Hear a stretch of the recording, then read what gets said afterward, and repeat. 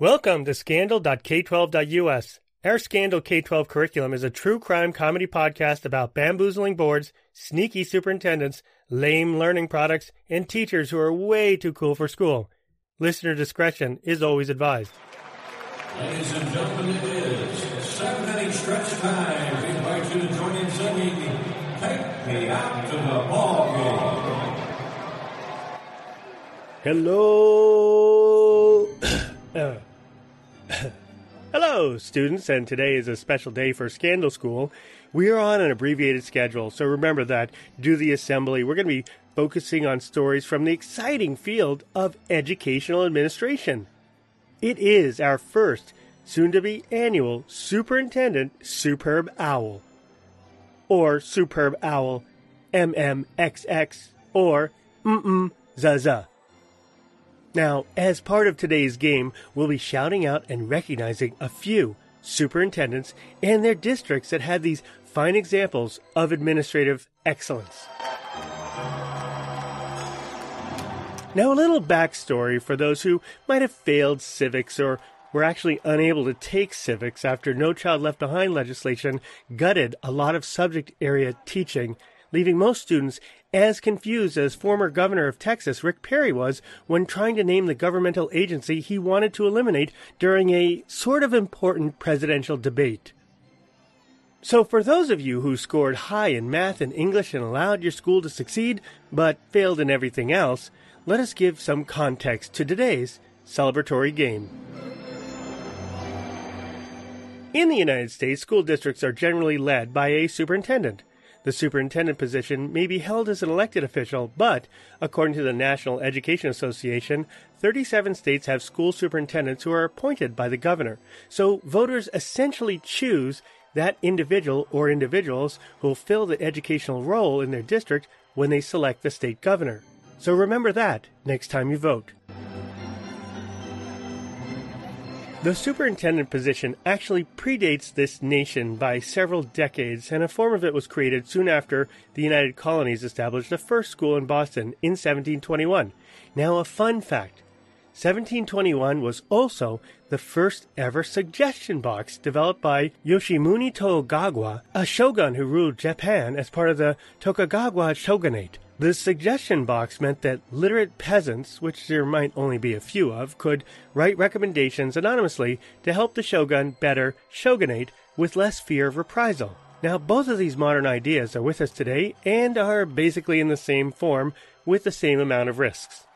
For much of our early school history, the superintendent was focused on instruction and academics. However, after the Kalamazoo school case, this changed. In 1859, a lawsuit by three possibly crusty landowners from the state where the motto is Si Querulus Peninsulam Omnium Circumspect, or roughly translated to, we're the Florida of the North. The three Kalamazoo property owners, possibly Larry, Curly, and Moe, demanded that their tax dollars would not fund public schools.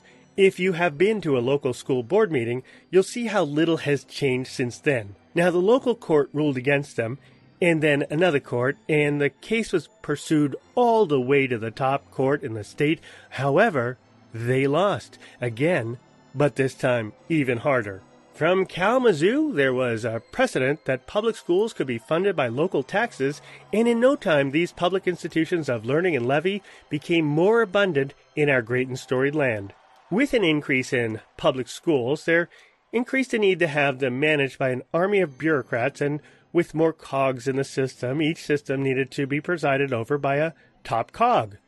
And thus the modern superintendent was born, perhaps their first acts being to ensure those shogun suggestion boxes were at each school in order to get feedback on how to better superintendent or whatever it was.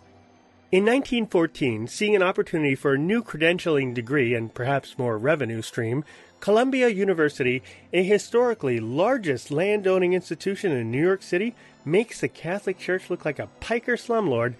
Well, they set about to make the first set of university courses in order to mint more modern-minded, business-focused school administrators. These administrators would focus more on the business and financial matters of the district, the money in and the money out, more than they would focus on curriculum and instruction, basically the whole reason for the business. And with this new degree program from Columbia University, they're increased the number of superintendents with them bona fides needed to get the job done. Today, there are 13,728 superintendents, according to the School Superintendents Association, or AASA, and with the role ever splitting so that some very large districts have superintendents of instruction, of curriculum, or technology, we can expect more to join these ranks. With about as many superintendents in the country as the entire daytime and nighttime town population of Innsmouth, Massachusetts, there are bound to be a few incidents and interesting stories, and more than a few antics. Those superintendents who stand up from the crowd above and beyond are part of the big game episode we're calling scandal.k12.us/superb-owl MMXX.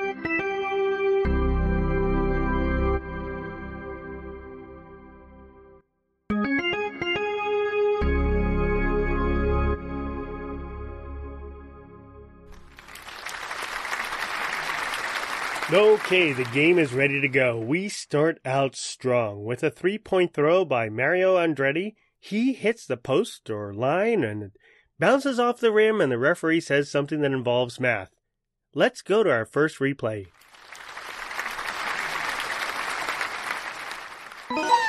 Be careful when and where you go.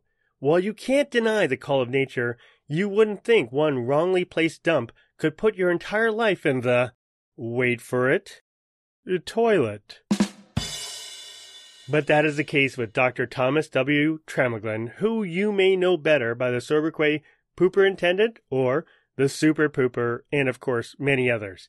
It appears that 20 years of work in education, several degrees from Rutgers University, and 2013 New Jersey ASCD Outstanding Educator Award didn't stop this made-for-clickbait story from becoming viral and keeping the nation distracted from the Grecian wildfires, Ebola outbreak, Ukrainian crisis, Yellow Vest protests, and other troubling elements of 2018, at least for a few moments or seconds. According to Dr. Trammoglen, he was jogging about a track of a school that was outside of his district as he was an active runner and this track was closer to his home. He had participated in many marathons and was active in using those marathons to raise money. According to the school's resource officer, who was on poop patrol on the field after multiple reports of steaming piles were found around the property, he captured the subject, well, not red-handed, but in a manner that it was obvious the perpetrator of this act was a superintendent from another district. The struggling superintendent explained that his unfortunately timed defecation was due to a condition called runner's stomach. Runner's stomach is where excessive and intense exercise can lead to a sudden and total evacuation of one's bowels. That is why in public parks where joggers frequent, you must always stay on the path. You have no idea what logs lurk in those woods. While defecating under the bleachers is a minor offense that would result in 3 tickets, all told was about $500 in fines, this setup for a story was too good to be true. It seems that it was a slow news day at NJ.com, a company owned by Advanced Publications, a publishing empire helmed by the late Cy Newhouse, who was himself instrumental in pitching, helping write, and publishing Donald Trump's Art of the Deal that basically made him a star. Since Newhouse's organizations were adept at promoting, well, excrement, for some time, decades really, stories about excrement were pushed and pushed out of a newsroom that writes headlines that read, "Woman wonders if the family dog may be racist." That is an actual headline. Now these online stories led to more, which led to that instant fame, the sort that only Twitter shaming can bring with a ruined life and death threats. Thanks, Information Highway.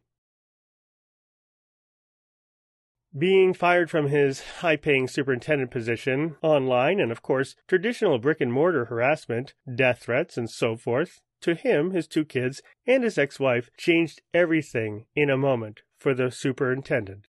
With memes galore and an overall plummeting quality of life, he took up life perhaps in a Scots Inn or extended stay hotel, or wherever divorced dads wind up who have to wear Twitter's scarlet letter of the moment. Dr. Tramaglini didn't take this sitting, or squatting, down. He fired back with a full range of motions, with a lawsuit against the local police, who he claimed leaked the mugshot that led to ignominy far outweighing the petty crime he was accused of. Unfortunately, the case was dumped by the judge, according to App.com, news leader in Monmouth and Ocean counties in New Jersey, as the mugshot just gave a picture of what the public had already learned via the Third Estate, who were tired of reporting on the plight of the workers or climate change and needed a good old diarrhea under the bleacher story to drive sticky eyeballs to their online content. This case was flushed at a lower court, but Dr. Tramaglini has opened up a new case in a higher court, adding to his list of complaints the behavior of certain NJ.com employees. Now remember, that's the Newhouse publication that broke the story, and according to multiple whistleblowers from inside NJ.com, journalists were driven by the current news director to write multiple, redundant stories lacking any news value whatsoever, focusing primarily on what was depicted in the unlawfully taken and disseminated booking photograph, at least according to Two River Times, number 1 in the number 2 stories. It may be that Dr. Tramaglini sees his day in court, but you can never wipe a record clean nor find all the stragglers on the internet, so we'll be following the story for more developments in future Superb Owls.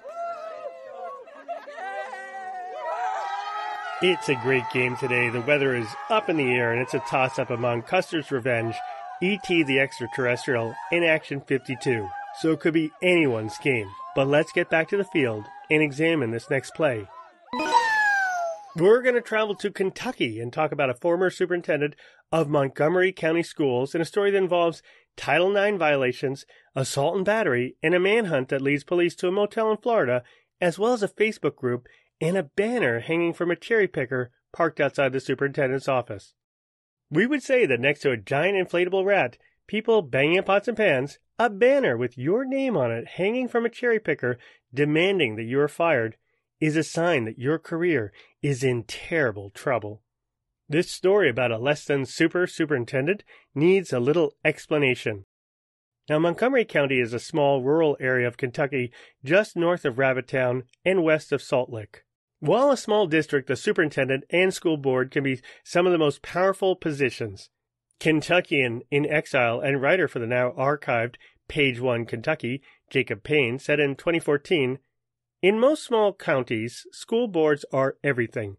They control the best jobs, millions of dollars in contracts, and taxes. They literally control the future of your children and whether or not those children succeed in life, and that's why it's a big deal." This small rural county indeed signed up for some big troubles when it hired Dr. Powell, who was already in trouble for deeds such as hiring unqualified candidates in his previous district, at least according to Joshua588.rssing.com/Chan, an anonymous website that seems to have been set up just to hate on the superintendent and his pals. However, the problem seems his relationships with his pals or others, because he doled out positions or persecution according to his whim and with sometimes actual violence. For those teachers who cheesed him off, he made sure to make their working lives hell, but for his own wife, according to police reports obtained by Jacob Payne, his wife lived in a particular hell, claiming that Powell threatened me numerous times and physically abused me during their marriage, being kicked, strangled, and beaten on numerous occasions. She got an order of protection. However, she retracted that order because nothing says, "Honey, I won't try to murder you again," than Powell appointing her special education special projects director despite her not having the needed credentials. And when this lack of credentials was uncovered and discussed by the community, Powell only removed supervisory responsibilities from his wife's position. However, he did not reduce her salary. After a litany of antics that are far too numerous for this venue, someone did blow the whistle on Powell's keeping of two very different personnel files and made a Title IX complaint, which covers sexual discrimination as part of the Education Amendments Act of 1972. What this Title IX investigation, and this is a federal investigation, seems to have done was to uncover so many more wrongdoings, as well as unleash a string of retaliation and firings from Powell until yard signs were cropping up all over the county calling for Powell's firing. But Powell had friends. He had friends on the school board, many of which he provided free rental space to or dispensed no contract bids to. He also had some friends who were sneaking about the neighborhood, stealing protest signs off of people's front lawns, in the most physical display of the former Speaker of the United States House of Representatives, Tip O'Neill's "All politics is local politics." If you're rolling crap, and you're calling black too many times, and your chips are just right there, it seems suspicious. It also seems suspicious that the school board tipped its hand in Powell's favor too frequently, and under more pressure and even more yard signs that replaced, I guess, the stolen signs, and perhaps a few more hanging banners in addition to the banner on the cherry picker that was parked outside of his office, as well as an online campaign on Facebook that was created just to get him terminated, and of course blogs and other citizen journalist websites talking about him.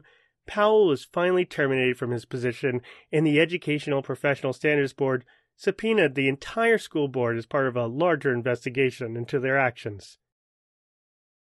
It seems that if there's good to come of this, that the sleepy district that had once had a very low participation in local school politics seems to have changed. In 2016, Powell was fired, and by the end of 2017, the district had paid out over $700,000 in damages to educators who were wrongfully terminated.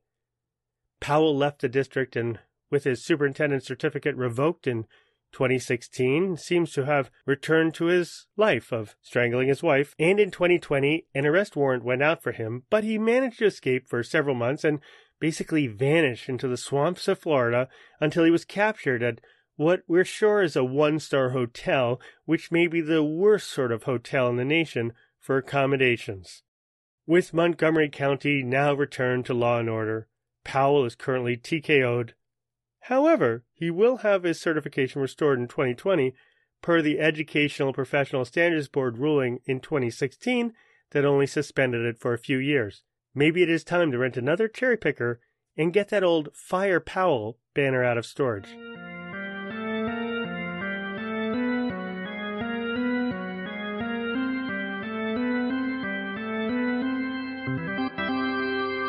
Okay, buckle up, buckaroos. We're going east with our next announcement, and we're going to take it down a notch to look at some really old-fashioned crime boss-style crimes.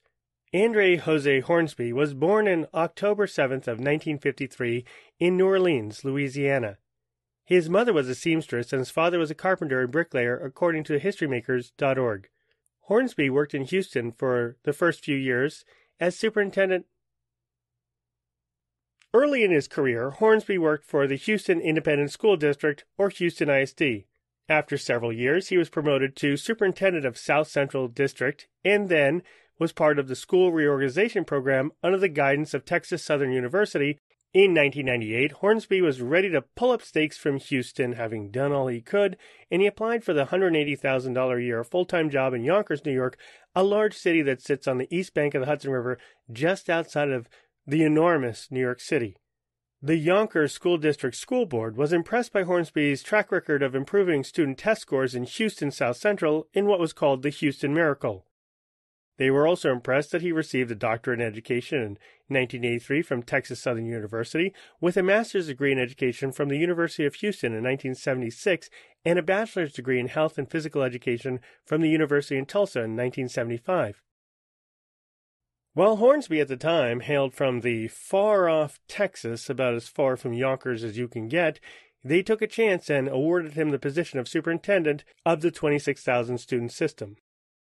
In Yonkers, perhaps using some of his Texas charm, Hornsby set about to alienate just about everyone, but started with the 2,100 teachers within the school district. It seemed that with the expiration of the teacher's contract, Hornsby was able to increase the teaching load from 210 minutes, broken into 45-minute periods, or about 4 to 5 classes per day, to 258 minutes of total teaching, broken up into 90-minute blocks, or about 3 blocks with partial periods added for lunch, leaving many teachers without a bathroom or other break throughout the day.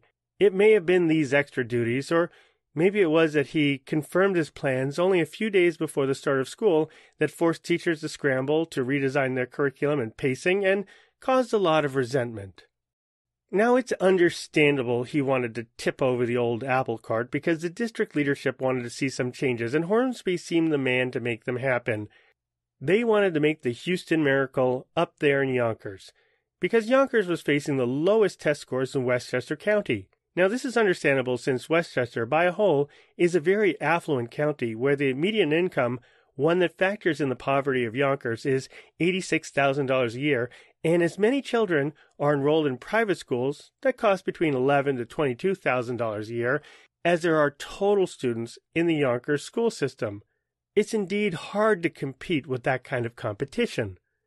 However, Yonkers leadership under Hornsby took on the teachers' union, and the teachers who were complaining about upended schedules and so forth, well, he got a jump on that because he obtained a state Supreme Court injunction forbidding a strike, threatening any teacher who walked out with the loss of 2 days of pay for each day she was on strike. We mean she, not he or she, because Yonkers teachers at the time were overwhelmingly female.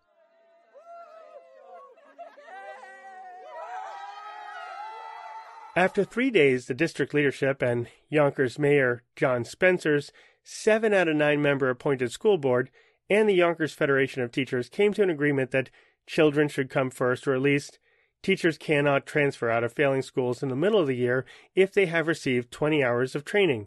Also, those block schedules were put on hold pending further study. Hornsby, a little black and blue from his kerfluffle with the teachers, then turned on his Texas charm to Mayor John D. Spencer, a controversial mayor who was alleged to be very uncharmed by Texans, or any outsiders for that matter, and he was not happy with Hornsby's support for housing desegregation in Yonkers, which would impact the schools.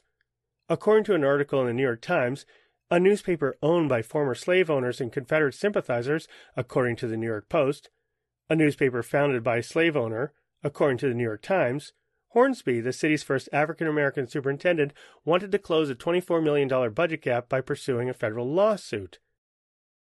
Now, there were others who claimed that Hornsby was on the take, which in a city where corruption was the norm, it was not a very inventive claim. He was accused of improperly accepting a golf trip as well as a handheld computer from a school vendor. A handheld computer? Well, remember, this was 1999, and a handheld might have been a Palm Pilot or a handspring visor.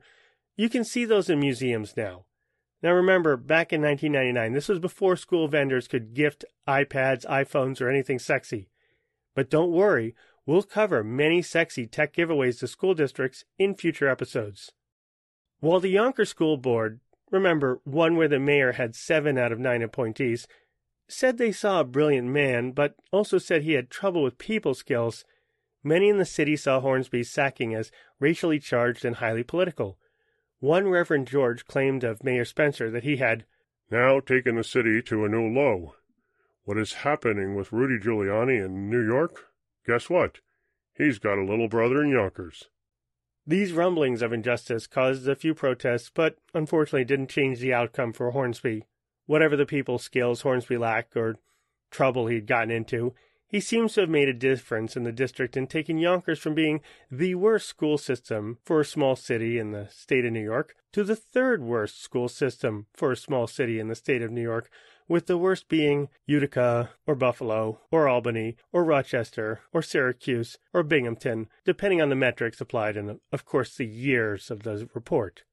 Whatever the cause for Hornsby's firing, whether it was racism, prejudice, discrimination, separationism, or a certain anti-Texas sentiment, or a sweetheart deal with Compaq and Apple Computers, in which the manufacturers sold computers to the Yonkers School District in bundles of 10 and provided 1 or 2 extra units as an incentive that Hornsby allegedly passed on to family members.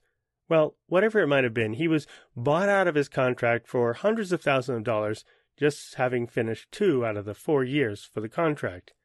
The Yonkers School Board president, Mr. Ferrito, claimed he wanted to hire someone from, not Texas.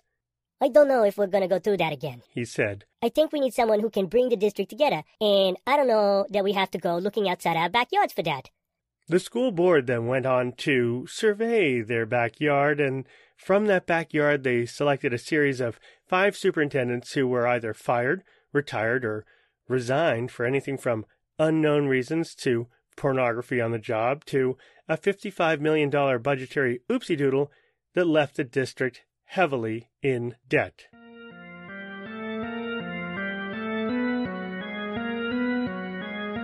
Wow, the big game is right down to the wire, and it's the bottom of the 9th. Mike Bossy has Tiger Woods pinned to the end zone, 3 yards to a punt for a 3-point.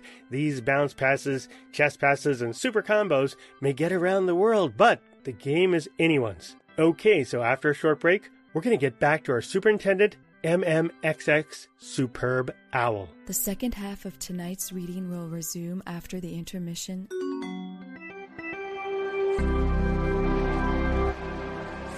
We hope the bathroom line wasn't too long.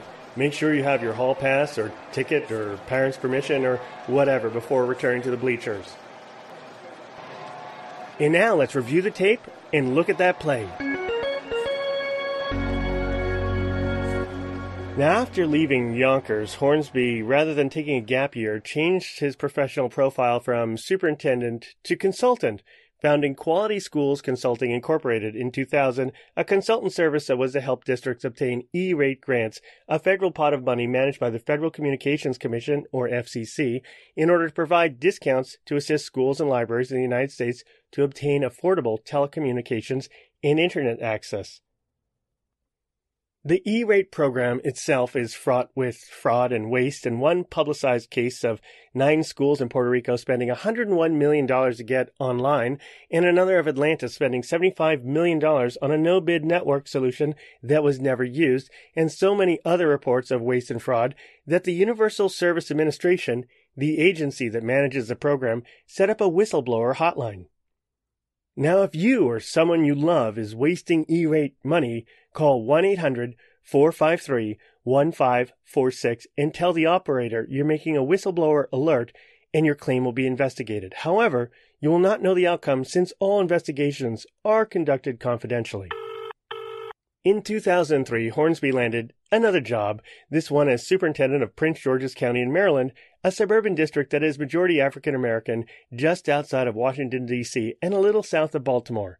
Now, this county had a lot to contend with at the time Hornsby applied for the position, since the district had already attempted to fire its last superintendent in a 6-3 vote, which ultimately was vetoed by the state government in a threatened takeover by a crisis management board appointed by the governor. While his predecessor had been reinstated after the negative vote, her contract, not surprisingly, was not renewed, and Hornsby got her job. Now, in his time away from being a superintendent, Hornsby had grown as a professional. He'd gotten used to surviving political feuds with school boards, but he seems to have also gotten a bit of a consultant money habit, if you know what I mean, having seen just how lucrative district contracts can be. According to the school board, both his firing from Yonkers and his prior activity as a consultant were buried on his 2003 application, and this information would come back to bite them in the proverbial backside in a few short years. Nevertheless, they offered him the $250,000 a year position, and he took it. In 2004, Hornsby suggested that Prince George's County Public Schools, or PGCPS, establish a summer program for kindergarten students and use the vendor Leapfrog Schoolhouse Products, the makers of the Phonics Desk, a now vintage educational audio toy, sort of like Texas Instruments or Speak and Spell. Actually, they use the same chip that was used to develop talking greeting cards to make a talking phonics product. Well, as a side note, we can't believe things made in the 90s are now considered vintage, and from 1978, the Speak and Spell many of us used as kids may be an antique, but thus is this passage of time. Now, the product he was purchasing was much more modern, but the 52-year-old Hornsby pushed aside the typical channels districts use for making large-scale purchases, such as review committees or perhaps having the district's director of purchasing talk to the company directly. Hornsby claimed he could get a deeper discount than the original $938,746.80 quote, and he started working the phones and working his Texas charm at home. It seems that along with emails, phone calls, and meetings at the district, Hornsby had a back channel. That is, his live-in girlfriend, the then 25-year-old Sienna Owens, who just happened to work at Leapfrog Schoolhouse as a very junior sales executive. District contracts are not everyone's idea of sexy talk between an older paramour and a much younger mate, but we can imagine some romantic evenings where the two, perhaps in a heart-shaped jacuzzi, sip champagne, ate chocolate-covered strawberries, and discussed. Oh, let's talk pricing structures. Can we get a stipulated sum contract in the house? Ooh, I love those deliverables. Let's agree upon check-in dates to ensure adoption and utilization. All that due diligence, all those liquidated damages. I want to know what kind of event, what kind of breach we can recover from. What can we recover? Remember, this was long before code escrow was a common contractual clause in district purchasing. And, for some people, code escrow is really what flips the switch, if you know what I mean. Whatever the jacuzzi talk, we hope that when they took it to the bedroom, they used all the risk mitigation strategies.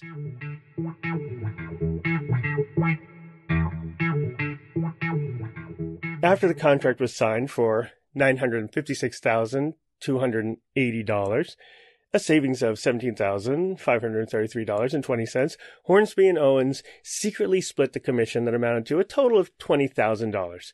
A little money was just to make a big boom in the district. It was shortly after the ink had dried or the digital signature and the I am not a robot was clicked that the Baltimore Sun, Baltimore's only Aruna S. Abel-founded newspaper, started doing a little digging. This digging, investigative reporting, resulted in a story tying Hornsby to Owens, which may have gotten a little attention from the paper's subscribers, but got a lot of interest from the FBI, who, truth to be told, may have already had an eye on him. Hornsby had a state investigation when he was back in Yonkers about some missing computers. When he learned of the investigation, he went into a grand mal damage control, and he ordered staff to cover up evidence. He instructed the then Assistant Superintendent of Technology Services, Cynthia Jaffron, to destroy all evidence of misappropriated computers. Now, Cynthia Jaffron had a long and checkered history with Hornsby. We're not sure why someone who was threatened with termination because they refused to destroy criminal evidence would wind up working for his consultancy group, Quality Schools Consulting Incorporated, but we can't understand why it turns out that Jaffron, who actually dropped a dime on him back in Yonkers to the FBI, and then seems to have continued to be an asset to the agency. It's not every educational apparatchik who secretly is a double agent, and we don't know if she had a cool code name like Miss Jaffron or something educationally. Whatever the former relationship with the G-men back in Yonkers, Jaffron was activated. Perhaps she got an old-school tape recorder that exploded at the end of the message. Now, considering how bad technology is in schools, an exploding tape recorder is nothing new. Anyway, Jaffron was instructed by the FBI to help capture evidence of misdeeds for this and other deals as part of, basically she was to feed Hornsby information that would lead to him panicking again, as he did in Yonkers. Or at least it would lead to getting enough evidence for honest services fraud, witness and evidence tampering, and obstruction of justice, whichever came first. In addition to getting evidence of having conflict of interest and then attempting to destroy that evidence, Hornsby was also engaged in a little contract diversion, giving his colleagues contracts as well as a kickback of $144,000 that Jaffron caught on FBI hidden camera, actually putting $1,000 on a table and then watching him pocket it, as he says in a surveillance video available on the YouTube channel Wash Times News. It's a busy time of year. Let's go to the tape. I mean, you walk in here and tell me you're being freaking followed. Okay, the audio is really terrible, but you get the idea. With several accusations and the Baltimore Sun on his every move, and the FBI questioning all of his known associates, it was yet another good time to make a break from it all. He had the school board buy him out of his contract in 2005 for $125,000, to which they agreed, lest they have another legal fight on their hands. Now, listeners of this show know that that's the time when Dr. Dacey came in from out of the cold, and for more on that, listen to the episode titled The Third Man. There was other fallout. That same year, Bob Lally, president of Leapfrog Schoolhouse and executive vice president of the company's education and training group, resigned as a result of a mutual decision, and Sienna Owens was fired from the company and moved to Florida. Again, Hornsby did not take a gap year or seemed concerned by this impending world of hurt that was about to come down upon him.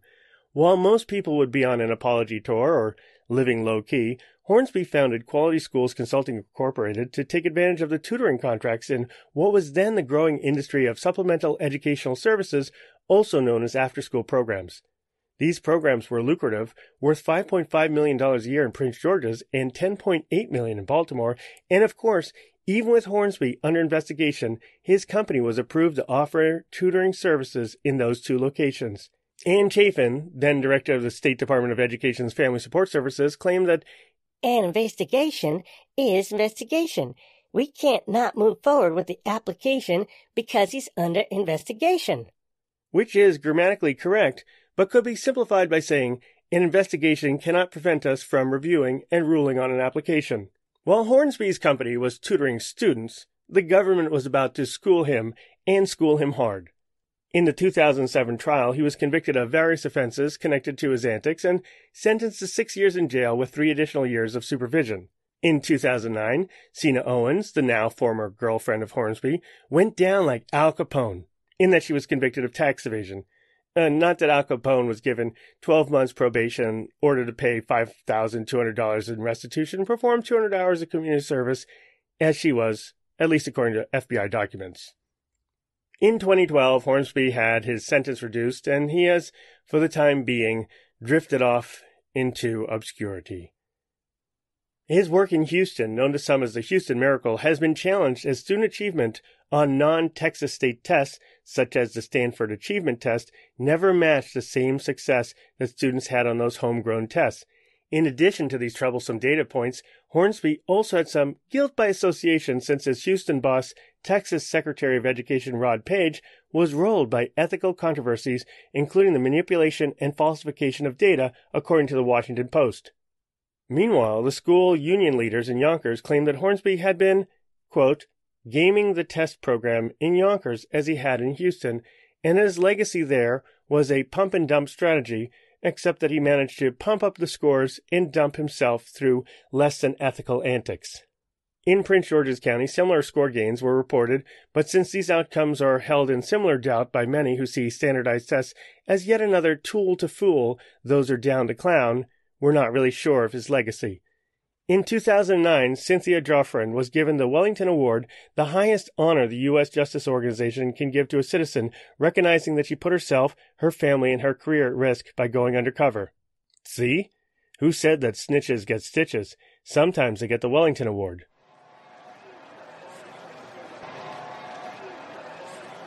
Okay, that looks like a great game and a match. So before we break for the buses, let's welcome the last contender, one-time superintendent of Anderson District 2, representing the great state of South Carolina, Richard Rosenberger. Rosenberger is known for many things in his long career, but we're focusing on his own big game, where he lost 4-2 in a playoff when the Board of Trustees fired him for, well, it seems complex. Now, not every administrator goes down in a flame over crimes and misdemeanors. Some superintendents succumb to the petty politics of a school board, and in this case, it was a board of trustees. Anderson District No. 2 is a small district in South Carolina located between the Tri-County Fertilizer and Cujo Warehouse. It appears that Rosenberger was placed on leave since April of 2020 after he publicly refused to demote 2 staff members, according to the Independent Mail, Anderson County's #1 source for holiday store hours. Rosenberger standing up for his staff led to many very chaotic school board meetings, a couple of shouting matches, and a lawsuit by a member of the Board of Trustees who is now deceased, but the lawsuit continues, and unfortunately, despite the outcry, the teachers and parents and students who protested Rosenberger's removal, he was evicted from his position. It is also alleged that one of his supporters was demoted in retaliation, for which he has opened up a lawsuit.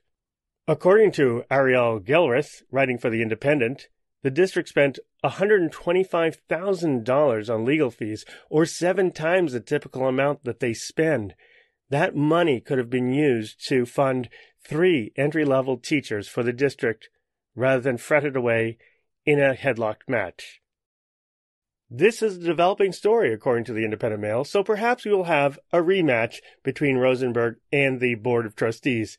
Well, we're going to save that for Superb Owl MMXI. What a great game. We'll have the Not Quite Live analysis on www.scandalk12us.com. We'll post the show notes and a link to the Anderson District 2 school board meeting that is basically a shouting match when it is in C-SPAN's Boring Uncle.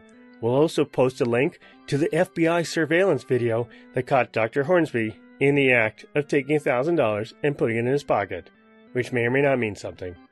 We appreciate the support, and we'll be giving shout-outs very soon to our supporters on Patreon, and that concludes the game for today. Thanks to all the contributors on the Free Sound Project at freesound.org.